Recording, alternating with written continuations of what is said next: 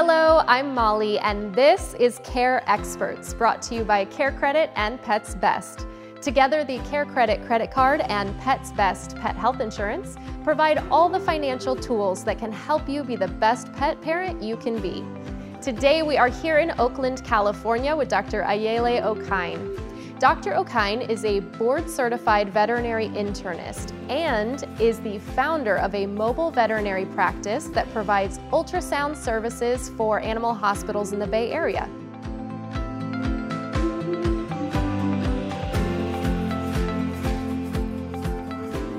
Today we are talking about arthritis in our dogs, and Dr. Okine, we would love to just start with, what is osteoarthritis? So osteoarthritis is a degeneration of the joint cartilage. So basically the cartilage that surrounds the joint, and that can become damaged. And not only does that get damaged, but it also starts to damage the bone underneath. So it's almost like if that joint cartilage starts to wear away enough, it's almost like bone on bone that you're walking on.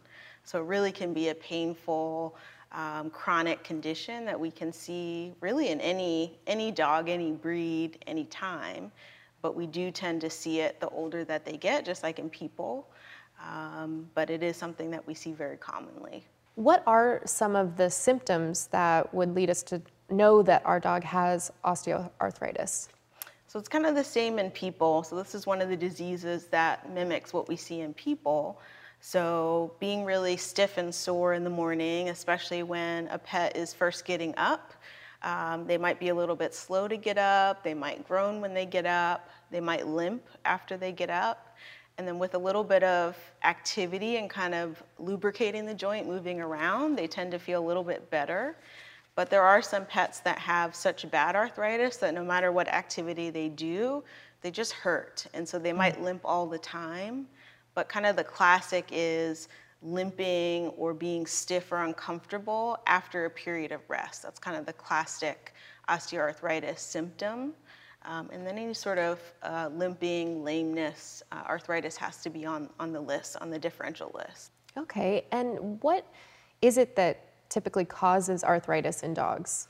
We don't know, and so that's the hard part. We think there's a genetic component to it because we definitely see it in certain dog breeds more often than others. So like labs tend to be the poster child for it. And then some of the larger breed dogs that just have a lot more weight on those joints, we can see it in those animals especially. So as a pet owner, I love my dogs. Obviously, I don't want to see them go through the pain of arthritis. Is there anything we can do as pet owners to prevent our dogs from getting arthritis? So probably not prevent, but definitely delay the onset of arthritis or decrease the likelihood of it happening. So keeping your pet very lean and thin, on the more thin side can definitely help, because the more weight that they're carrying on their joints, the more stress that puts on the joints and can precipitate arthritis. Absolutely. So is physical therapy an option for dogs that have developed arthritis or are at risk? Would you recommend physical therapy for our dogs? Absolutely. So anything that can't be done at home, or if you want some ideas for things that can be done at home, physical therapy is great. Same within people. You don't want to just do these things once a week and expect that everything's going to be fixed. So anything you learn there, you definitely want to take home and continue doing those exercises that are recommended at that point. Taking your dog on a walk is a very important part of pet ownership. It's a time where you can bond with your dog, you get a little break yourself from your own life. Absolutely. You get to take your dog on a walk. But if you have a dog that the hips are starting to hurt a little bit, you're noticing arthritis, or your vet's, has diagnosed arthritis, can I still take the dog on a walk, or should I not? So it depends a little bit on how severe it is. So definitely listen to your vet as far as what the recommendations are specifically for your pet. But generally speaking, yes, still going on a walk is very, very helpful. Because again, not only does it utilize the joint and kind of get the joint fluid moving to really bring nutrients in to help keep the joint as healthy as possible. It also, again, focuses them on something else, kind of that can help with pain relief too, to not be sitting around kind of thinking about it all day. We'll be back with more Care Experts after this brief message from Care Credit. Thanks to Care Credit, I can take care of my best friend. Thanks to Care Credit, I can smile again. Thanks to Care Credit, I can be confident. Thanks to Care Credit, I can prepare for veterinary care.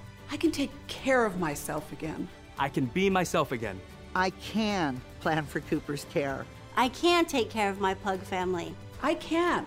I can. I can. I can have peace of mind.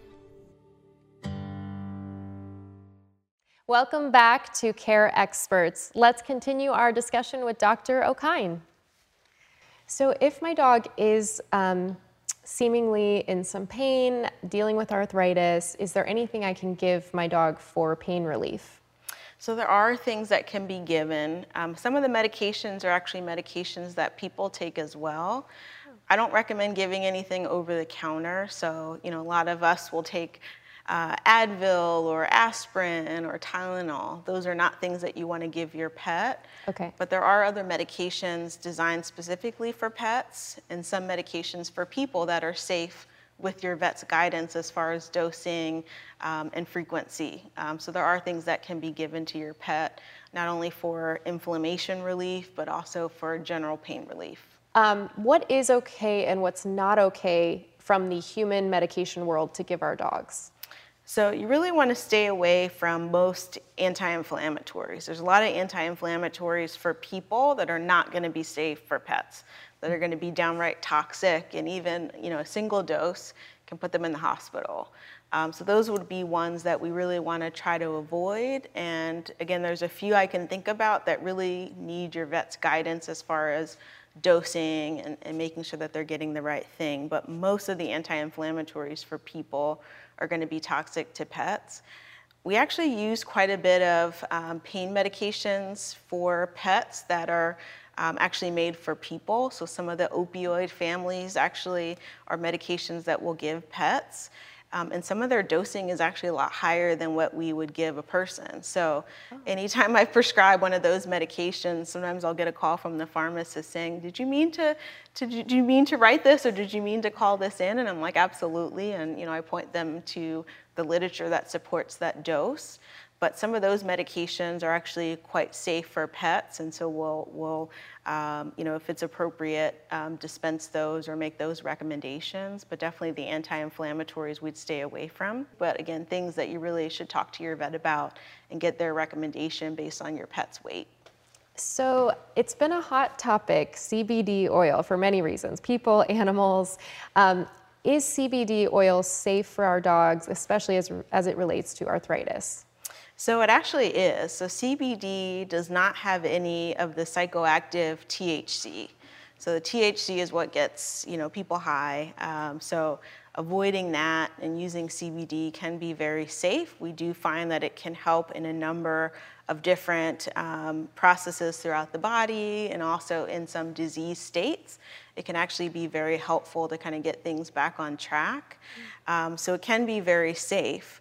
The issue is a lot of the formulations that are out there don't necessarily tell you exactly what the dose is, or they could have THC hidden, or might not be as pure as you think it is. So you really still have to be careful. There's some brands actually that are out there that are marketed for pets, that are tested on pets. Even some from some of the larger veterinary universities. So there are things out there that are safe, that has specific dosing that can be used. So Dr. Okine, are there certain breeds that are more prone to arthritis than other breeds? As far as we've heard about different breeds with hip dysplasia or other issues, and as far as arthritis goes, is that the same? Does the breed matter? So we do tend to see it more commonly in certain breeds, so probably Rottweilers, Labs, those are probably some of the more common breeds that we see it in. And you hit the nail on the head with saying the hip dysplasia, because that's probably the pets that we see it most often in, or those pets that have had some abnormality of their joint when they were youngsters, especially if there's abnormal wear and tear. That's absolutely going to set the stage for some osteoarthritis down the road. I see. That's really interesting.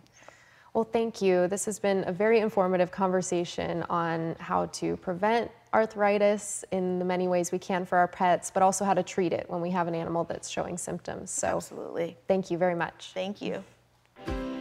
Thanks for watching.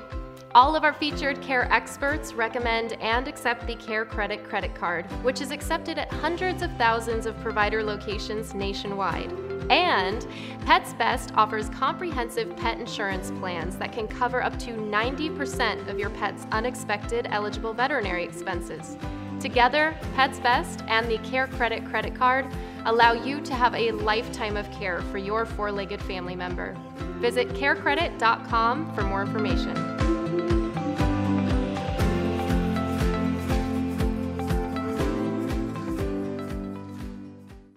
Thanks for joining us on Care Experts with Care Credit. If you enjoyed this episode, please subscribe and share with friends and family. And stay tuned for new episodes every week.